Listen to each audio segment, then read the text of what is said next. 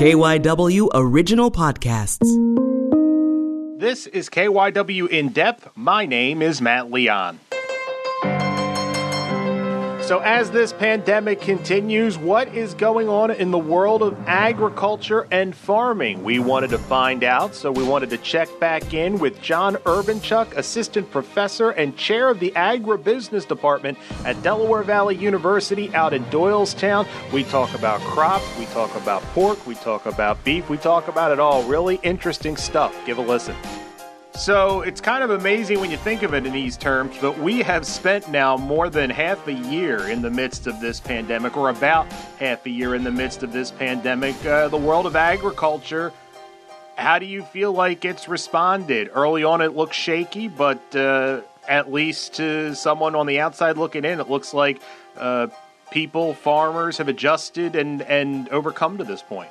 Well, I think there are two things. From a production agriculture perspective, the agriculture sector has, I think, responded very, very well. There have been burps, obviously, but we've overcome them and moved ahead. And that includes, in some cases, to the processing industry as well. The other problem that we ran into, and I think the biggest problem, was that the logistics chain had broken down. Remember when we talked earlier and the economy shut down? Virtually half of all food consumption went away, and that left producers really in the lurch because they had product they couldn't do anything with. They had to make decisions with what they do in the future. And what we've seen is, one, a tremendous amount of resilience, a tremendous amount of innovation and imagination, and we've pretty much overcome most of the hurdles that we faced and are dealing with them. I know we've talked about the importance of government aid for a lot of farmers. I've read some stuff where that aid went out, but it went a little top-heavy, where a lot of the big farms got a lot, but smaller farms struggled to get the aid. Now, this is just anecdotal, a couple articles I read. I know you're plugged in with a lot of farmers that have come through your program and stuff like that. How did they, as far as any discussions about federal government aid and stuff like that, were they helped? Did you get a lot of people that were able to utilize programs that were available? Some were and some weren't. The program, the CFAP funding program, has been expanded. The deadlines have been extended. So, anytime you've got a large government program, we had the same bureaucratic problems that we've had before. But generally speaking, I think the people that I've talked to have been, they've benefited from it. Maybe not as much as they would have liked or would like, but they've benefited from it. We still have a long way to go. But I think the government overall, and again, this is an overall statement, has been one proactive and I think really, really pretty responsive to the needs that most production agriculture has. They've added some additional commodities and additional products to the CFAP program and funding. We have this program, the Farmer to Family Food Box program. I think they've distributed some in the area of about 47 million meals to people, and that's another one of those examples of how we've sort of gotten around some of those logistics bottlenecks to get food from where it is to where it's needed. So I think on balance, while they probably could do a better job or do more, they've done a reasonably decent job.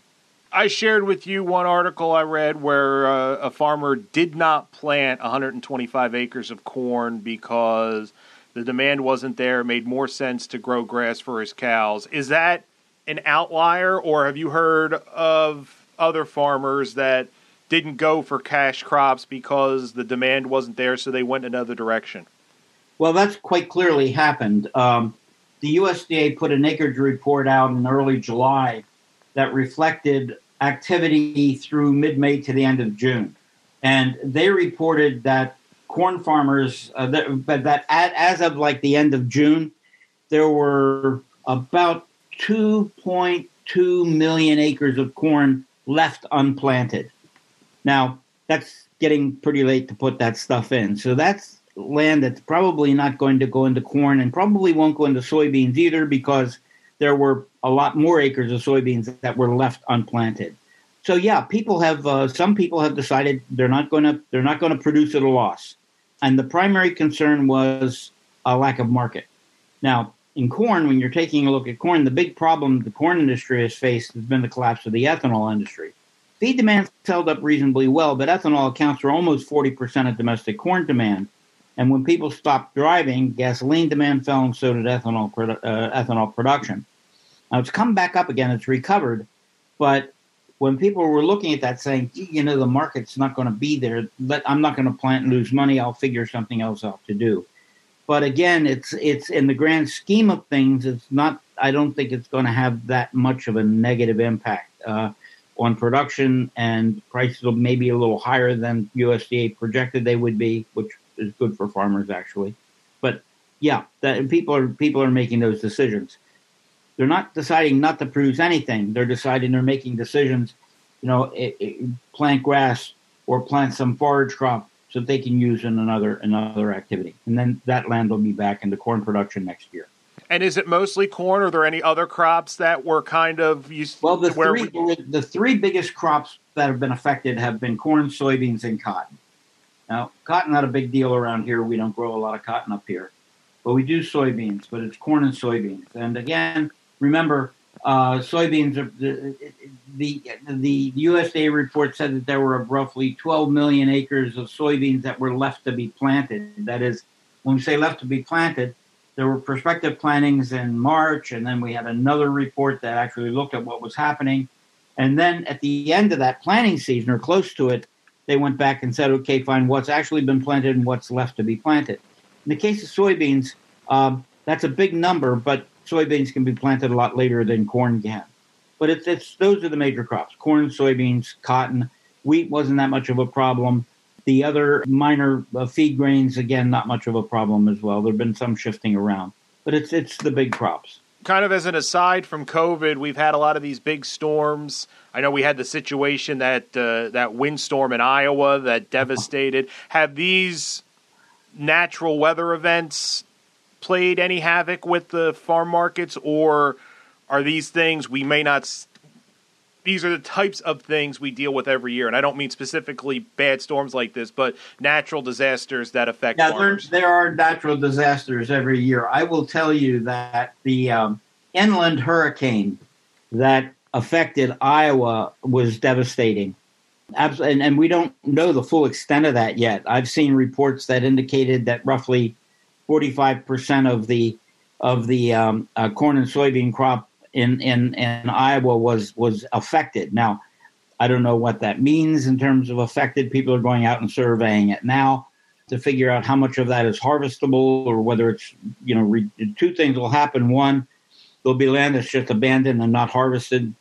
And there will be, if it is harvested, there'll be reduced yields. And the importance of that is that Iowa is the nation's largest corn and soybean producer. So when you look at it, they account for almost 20% of U.S. corn production, and about the same in terms of soybean production. So if you wipe out a good percentage of the Iowa crop, that's going to have an impact on U.S. production, and it'll have an impact on U.S. prices as well.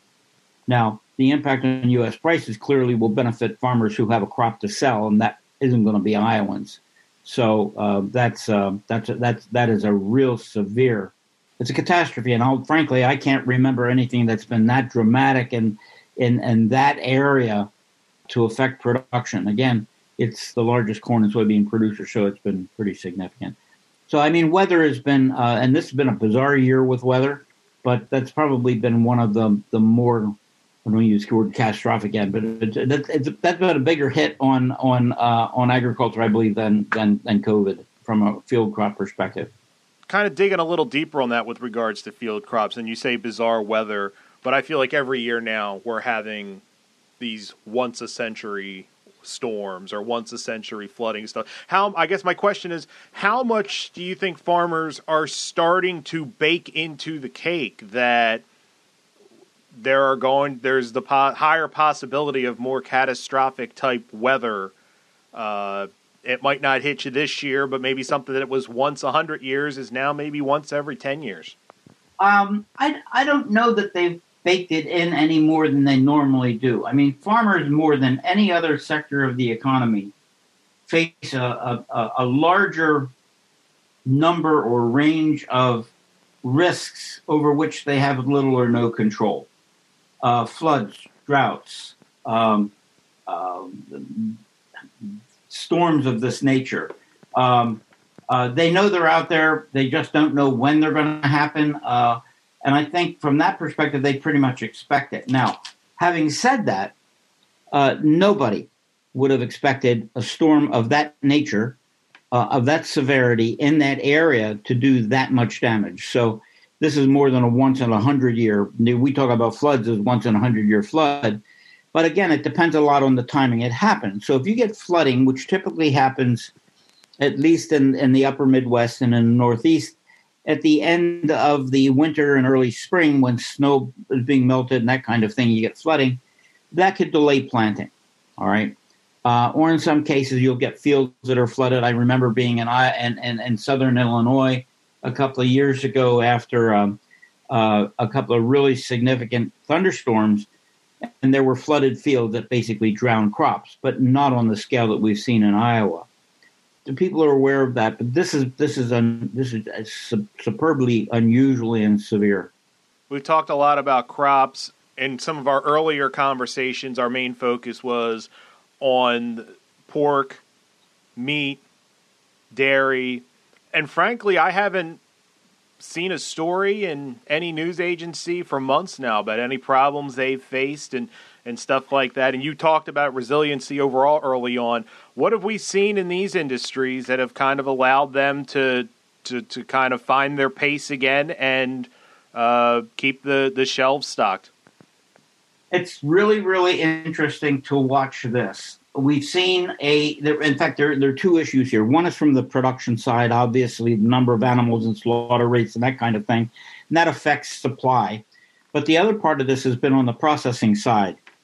And if you recall, there were a significant number of meat processing and poultry processing plants, both pork and beef and chicken, that were affected by labor issues associated with COVID, and they were forced to shut down. Now what we've seen is those plants come back online so that capacity, the pork industry, for example, is back where it was pre-COVID, and we're putting the meats out there. The other thing, too, is that we've seen some decline in beef cattle numbers, but that's not that significant. But we see continued growth in pork and in poultry, and in that case, I mean, one of the things that we look at are the quarterly pigs, hogs, and pigs report that report the number of pigs that are farrowed and number of pigs that are born, and they're up over year-over-year levels, so that, you know, what we're seeing is we're seeing pork producers say, you know, it's going to come back and we're going to need the meat. We can process and get it out there.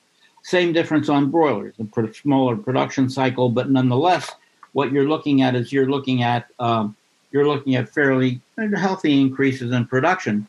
So that when you look at, just to give you an idea on beef production, for the first half of the year, we were down almost 2% from the previous year.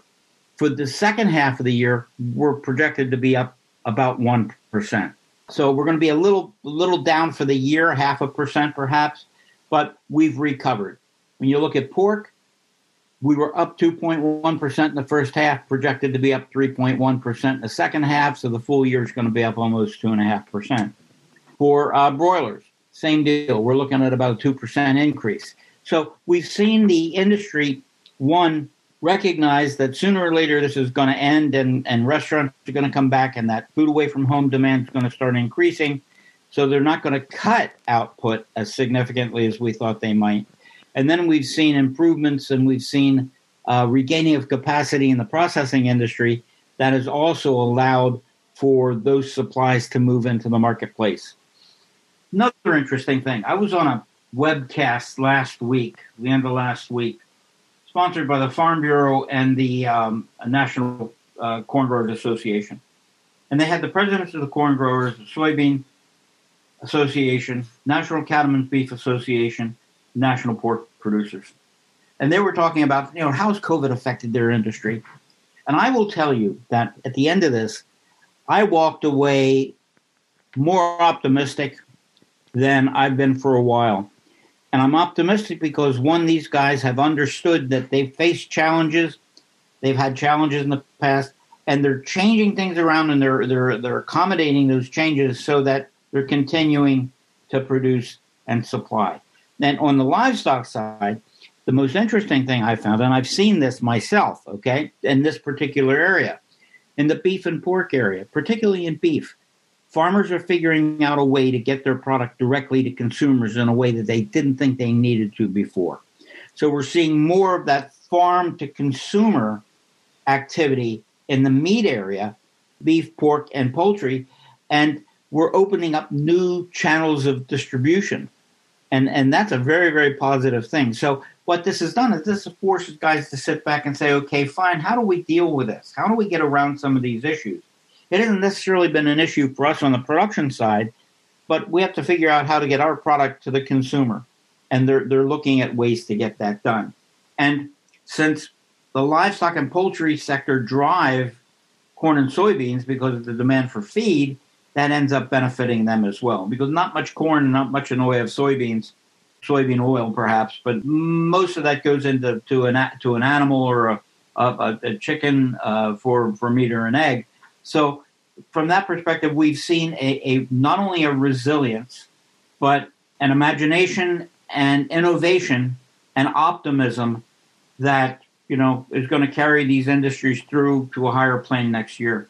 And my final question, as we look ahead, what are the biggest hurdles you see ahead? Or is there really nothing that hasn't in one way or another been thrown at people that they can't handle at this point?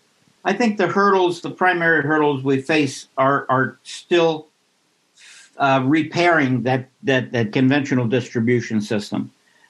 We've made great strides in doing that, but I think people are looking at the logistics chain and the distribution chains to identify where there are weak links, if you will, and try to address them. So I think that's probably one of the most significant hurdles that we face. And then always lingering in the back of my mind is that, you know, we're starting to see the economy open up again, which means people are going to restaurants, they're going to so that demand is coming up. If something would happen that we would have to shut things down again or slow that expansion, that could it won't create the same kind of problem, or at least the extent of the problem we had in the spring, but that would be a fly in the ointment, if you will. But I'll tell you, after what we've gone through in the last 6 or 7 months, it's hard to imagine something as severe as that again. That's it for this episode of KYW In Depth. You can listen and subscribe to the podcast on the radio.com app or wherever you listen to your favorite shows. I'm Matt Leon, and we'll have another episode out soon.